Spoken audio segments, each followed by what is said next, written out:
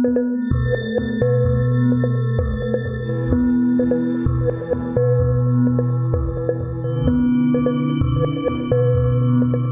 back to the History of South Africa podcast with me, your host, Des Latham. This is episode 108. A new governor was in town, the Cape Sheriff, and he was another Peninsular Campaign veteran called Sir Benjamin D'Urban. In July 1832, frontier military commander Colonel Henry Somerset went on leave. His father, the former governor, Lord Charles, had died in 1831, and Henry had to head back to the old country to sort out the extensive estate. Andries Stockenstrom, his nemesis, was also going to leave the frontier in 1833, first to London, where he tried to lobby the government to give him more authority, and when the colonial authorities refused, Stockenstrom sailed back to his ancestral land, Sweden. You should feel a pang of pity for Stockenstrom. His father had been assegaied to death by the amaXhosa, and his only son, an infant, had died of illness in South Africa. The mental anguish had driven him away from his frontier, his adopted territory. Another character of the moment arrived in Grahamstown in July 1832, Colonel Richard England. He was supposed to keep things running smoothly while Henry Somerset returned home. Colonel England was not going to run things smoothly, for he immediately stepped up the patrols, following up on cattle rustled by the amaXhosa, increasing tension. As you know, these raids were supposed to be organized and focused. All they really did was commit the same crime in return, often rustling amaXhosa cattle from villages that had nothing to do with the theft. Their chiefs were first in line when patrols returned and had the most to lose from thieving. Other chiefs further away knew this and used them as cover. The instability inland and along the coast was something to behold in the years between 1832 and 1835. South African history is cluttered with the sound of bones being crunched by hyenas, eyeballs being feasted upon by vultures, and a cacophony of chaos. Forgive the histrionics, but I'm sure you'll agree once you've heard what happened over the next 5 years. For those who would blame one side or another exclusively, there's bad news. Everyone was involved in some kind of nefarious activity. It was just a matter of degree of nefariousness, or your support for one side or the many others. I'll start inland in 1832 this episode, then work outwards. At about the time that our friend Dr. Andrew Smith, the Scots surgeon who visited Dingaan, was reporting back to Governor Sir Lowry Cole in Cape Town, Dingaan had sent his impi across the Drakensberg to teach Ndebele leader Mzilikazi a lesson. By now, Mzilikazi had crushed Baron Barons and his grand coalition of Bergenaars and Hartenaars at the Griqua and Tswana at their camp called Kena, which, by the way, is where Sun City is today in the Pilanesberg. That was in 1828, leaving hundreds of the bodies strewn about the veld, a site that was still littered with the bones and rusty broken muskets and other debris half a decade later. In 1832, Mzilikazi sent his impi north, all the way across the Limpopo and into Shona territory in modern-day Zimbabwe. The Zulu heard about this, and Dingaan thought it an ideal moment to teach the former Khumalo chief a lesson. The Zulu regent ordered Ndlela Kasumpisi, along with a large Zulu army, to raid Mzilikazi's territory centered on the Magaliesberg Mountains west of Pretoria at a place called Denaneni, or Vonobuamport, as we call it today. During fierce fighting close to the Apis River, Ndlela took on Mzilikazi himself in a right royal battle. The Zulu defeated this weakened group of Ndebele and overran Mzilikazi's great place called Ihlanhlandlela, as well as a number of other homesteads, before retreating with their booty of cattle. That was just in time, because the Ndebele warriors in southern Zimbabwe heard about what was going on and rushed back across the Limpopo in order to defend their homes. Mzilikazi got the picture and had to move even further away from the dreaded Zulu, so he translocated further west, establishing 2 new great places, one at Mosega, near where Zeerust is today, and another further north called Igabeni. This was not empty land. The Huruchi chiefs lived here with their people, a green land with its excellent grazing. Some of the Huruchi decided to konza Mzilikazi, while the others fled south to the Batlaping and even as far as the Griqua. The lower Vaal was further destabilized by all of this.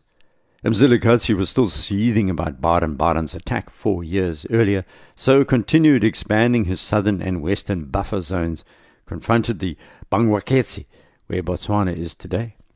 Living along the Upper Orange was the Griqua leader Jan Bloem, who had his mind set on a revenge of his own.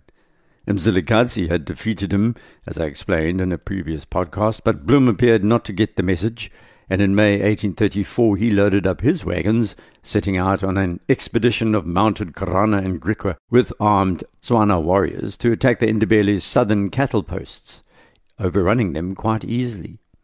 This raiding party headed back south after seizing as many cattle as possible, no doubt enjoying a braai or two of the ill-gotten gains as they headed home to the Orange River. Of course, no one messes with Mzilikazi. Once again, the Ndebele leaders' impis caught up with their southern attackers, defeating Bloem for a second time, and they recovered their cattle. The Ndebele warriors wanted to continue onwards to the Orange River, but Mzilikazi stopped them, fearful of stoking the Cape authorities. Instead, he emptied out the veld, increasing the vacant buffer zone I told you about, and banned his Indunas from hunting further south without his permission. He was bending over backwards to avoid having to fight the colonials. Boer elephant hunter Jan Viljoen visited him at his great place near the Marico River around this time, and Mzilikazi said he was trying to keep his southern marches clear. That was so the Griqua could be spotted by his spies long before they arrived. Mzilikazi by now was being visited quite regularly. He had numerous Boer visitors and missionaries. The Ndebele king welcomed the missionaries. He had heard how they were useful in keeping the colonials away. Unfortunately, the British were growing more interested in Mzilikazi's land, and soon Dr. Andrew Smith would visit. Yes, the very same expedition leader who'd headed off to visit Dingaan only the previous year. Governor Sir Lowry Cole's time was coming to an end. He was going to depart in 1833 to be replaced by D'Urban, who then found budget for a new scientific expedition into Mzilikazi's land.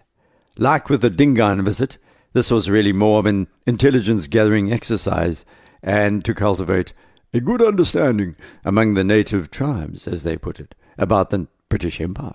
A bit of science, a bit of PR. As Smith set off on his good understanding mission towards the lower Vaal River in late 1834, the Eastern Cape behind him was going to explode in violence. So what set this latest war in motion? One fellow who certainly poured fuel on the flames was Colonel Richard England, acting as military commander on the frontier, while Henry Somerset sorted out his matters in England. Henry, while forcing the Amaxhosa, including his former friend Maqoma, off ceded territory, had tended to treat the chiefs of the bloodline as royalty. He was respectful, as bizarre as that sounds. Henry was a royalist. The Amaxhosa had royal lineage, so when he spoke to Maqoma, it was not all master and servant, unlike Colonel England. While Henry Somerset was away dealing with Papa Charles' will and trust, Colonel England arrived in Fort Beaufort to drive Maqoma and his people away from the Mankazana River below the scenic Amatola Mountains. England was more a colonial's man, a fundamentalist, if you like. A 2-year drought had placed more pressure on the settlers and the Amaxhosa. Colonel England didn't care, and another Empire deployee called Colonel Thomas Wade then appeared, who made matters even worse. Wade was appointed the military secretary at the Cape and was determined to sort out the frontier, having virtually no experience of that frontier whatsoever.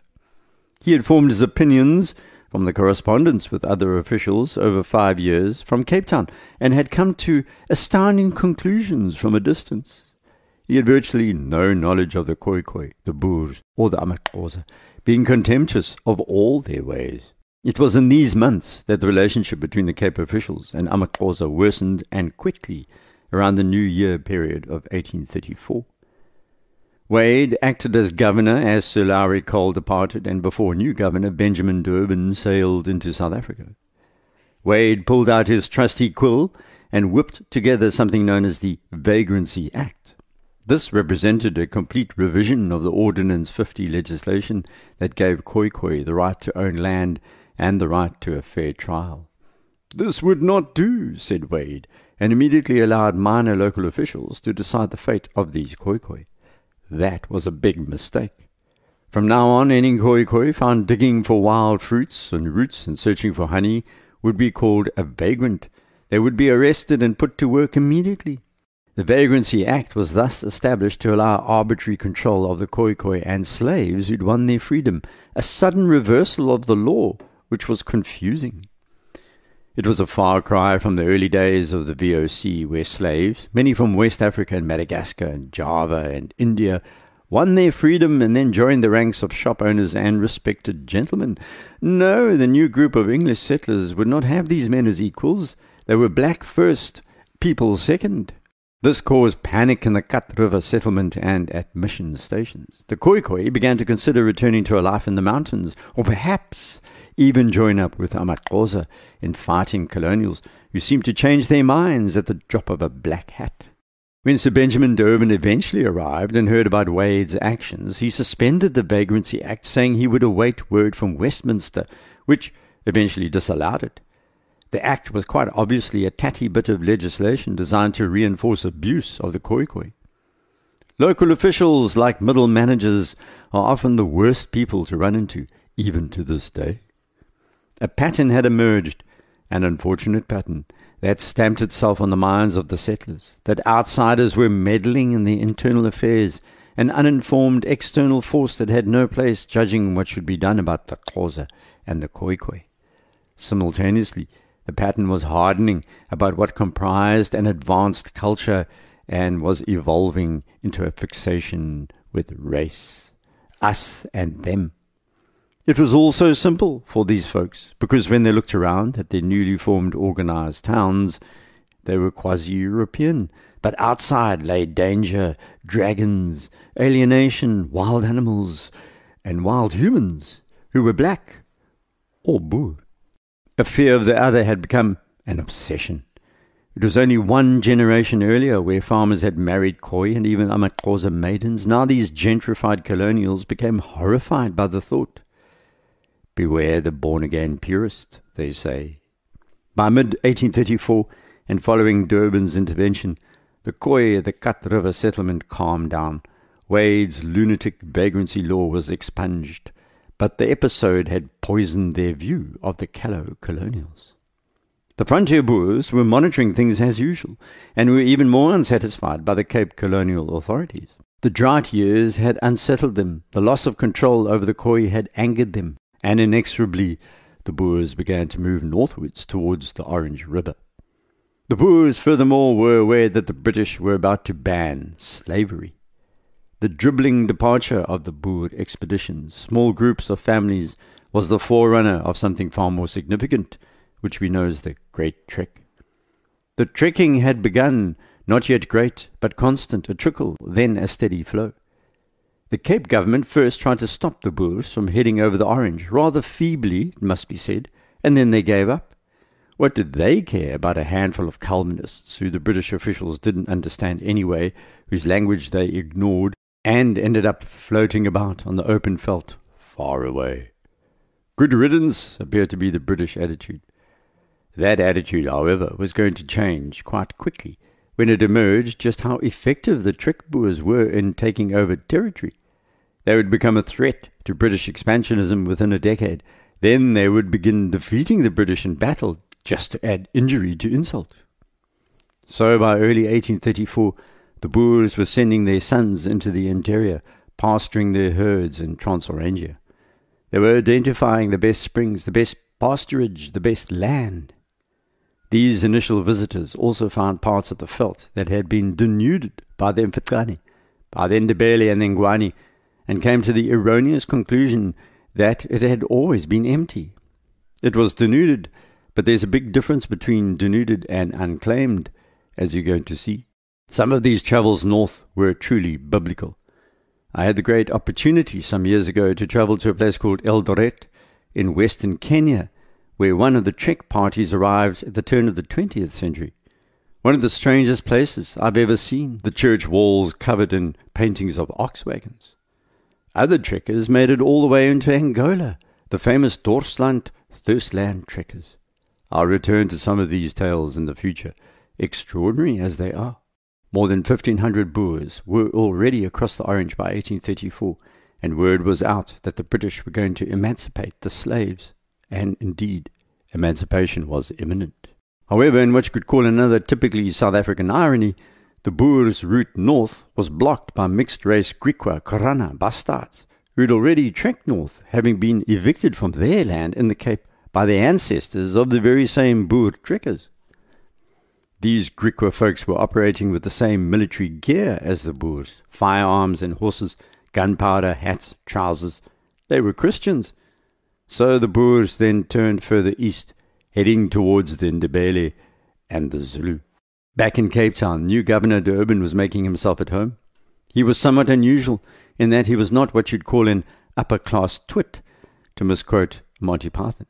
He'd got to his lofty position by dint of his own merit. He didn't have powerful English family connections who landed him plum jobs in the military, and he was more liberal than Tory to boot.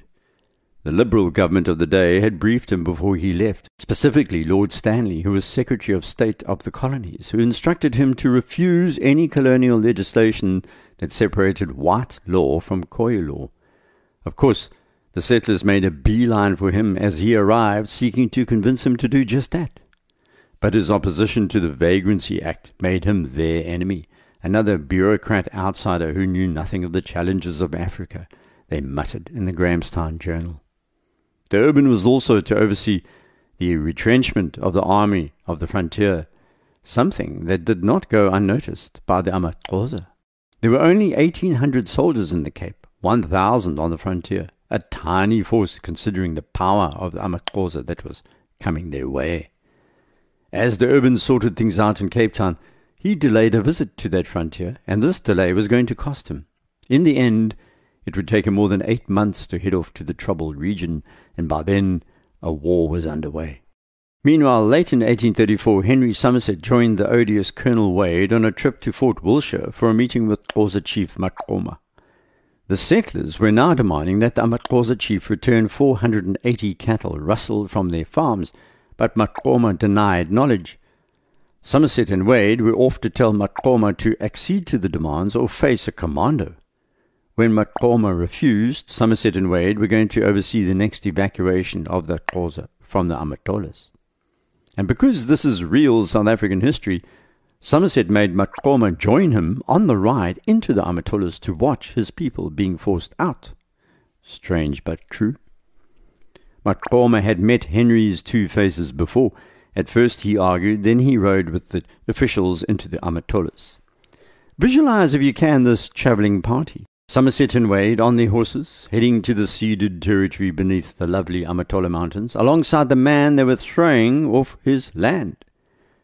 When this little party arrived there, a shocking scene awaited because the British troops had moved in already and were burning down everything they could find in the countryside. Even Wade, the man who'd called for tough action against the amaXhosa, was taken aback, saying the valleys were swarming with blacks, as was the whole country. In our front, the people were all in motion, carrying off their effects and driving away their cattle, and to my utter amazement, the whole country around and before us was ablaze. It's one thing to prognosticate about kicking people out of their homes while quaffing tea in Grahamstown. It's quite another actually watching the elderly, the women, the children carrying their few belongings like refugees while British troops galloped about, setting fire to their homes. In the midst of this madness, Maqoma, who was riding alongside Wade, turned to him and said, "When am I to have my country again?" "What country?" asked Wade. "This country, where we are, and that country," said Maqoma, pointing in the direction of the Kat River settlement. Wade responded by saying that Maqhosa time on the land was over. Maqoma fixed him with an odd gaze and said, "But we are to have this land again." It was his complete certainty that burned into Wade's memory. Maqoma and his people's patience was going to run out shortly, but first the Rarabi chief spoke to the missionaries who published his comments in the next copy of the South African Commercial Advertiser. "We do no injury to the colony, and yet I remain under the foot of the English," he said. And that, of course, was exactly the same language being used by the Boers heading off on their great trek. Here are these echoes of sentiment that bind people together, people who appear so different. The valuable land in the Mankazana Valley, this amaXhosa land, was particularly coveted by the English farmers living around Grahamstown. As the amaXhosa left their burning villages in the Amatolas, the settlers adopted the view that they had acquiesced, they had accepted their place, they were compliant. A dangerous misconception had developed. And yes, this eviction seemed so orderly. The huts were burning, the people were fleeing. And yes, Durban had stressed that it should be orderly. No gunshots, but lots of burning. So he had ordered his military to avoid firing on the Xhosa unless directly attacked. The actions in these weeks had lit a political fuse. Durban had still not visited the frontier. Had he hurried there to talk to the Xhosa chiefs, perhaps he'd have been able to understand their point of view. The missionaries certainly thought so, and were pleading with him to conduct the usual governor's tour. The wife of missionary Dr. John Phillip was in Cape Town, paying daily calls to Durban's wife, pumping her for information. When was the governor coming to the amaXhosa, was the question. Eventually Dr. Phillip decided that he should hurry from the frontier to Cape Town himself, and as he travelled on the 4th of November 1834, he came across one of Maqoma's men who'd received 50 lashes on the bare back and had been imprisoned for 2 months. The man had tried to stop a British soldier from burning his kraal.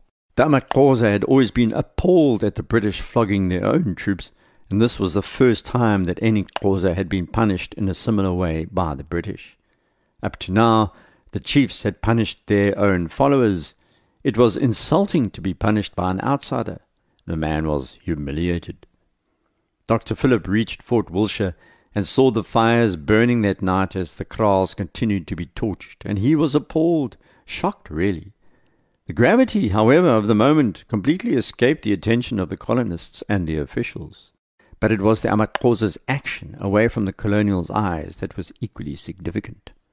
Gcaleka Chief Hintsa had moved his great place deep into the interior beyond the Khai River in mid-1834. That symbolic move was followed by an even more symbolic meeting of the amaXhosa chiefs in August 1834, held at the site of Ncika's former homestead, his great place. A ritualized gathering, but excluding the Qunukwebe chiefs, Patu, Kamo and Kungwa, who were regarded as allies of the British. Now, why would the amaXhosa hold a big political powwow without these chiefs? Well, the reason was the amaXhosa had a big secret. They had reached the conclusion, finally, that their piecemeal actions against the British had weakened them in the face of colonial expansion. The British divide-and-rule policy had worked. The time, they said, had come for resistance. On the colonial side, there was not the slightest realization about what was to come. No foreboding, no sympathy. It was all a satisfied calm that had settled on these 1820 farmers and townsfolk.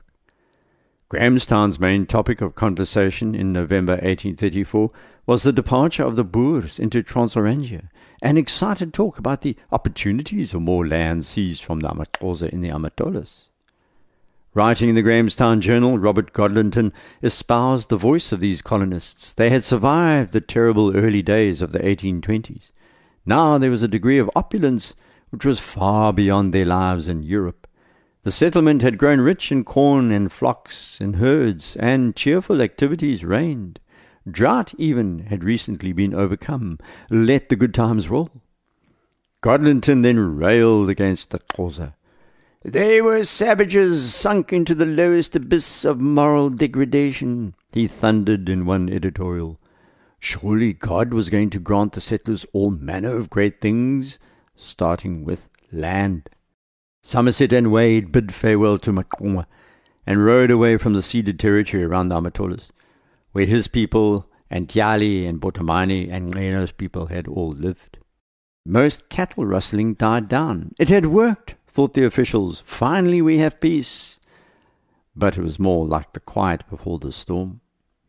Of all people, it was Colonel Wade who suddenly realized something much more ominous was imminent involving the amaXhosa. He began receiving reports that the chiefs were calling up their warriors in great numbers. And as Wade finally headed back to Cape Town, he made the cynical decision to keep this information from Governor Durban. This was a deliberate act of malice, say most historians. The omission was designed to expose Durban when violence started, because the governor had torn up Wade's Vagrancy Act. Wade claimed later he didn't think that Durban would have listened to him anyway, because everyone knew how he hated the amaXhosa. And it was at this moment, on December 1st, 1834, that South Africa's 40,000 slaves were emancipated. although full freedom would not be theirs until an interim period of what was called apprenticeship was completed. So the 1st of December was observed quietly by the missionaries. Services of thanksgiving were conducted. But most colonists were not thankful, especially the old families of the Cape. Their ancestors had shipped slaves into the Cape since 1652 and had the most to lose following emancipation. The urban, sitting in his government house in Cape Town, was satisfied he'd accomplished his first task. However, it was a scant 24 hours after emancipation had been declared that there began on the frontier a sequence of events that would lead to war. We'll get back to that next episode.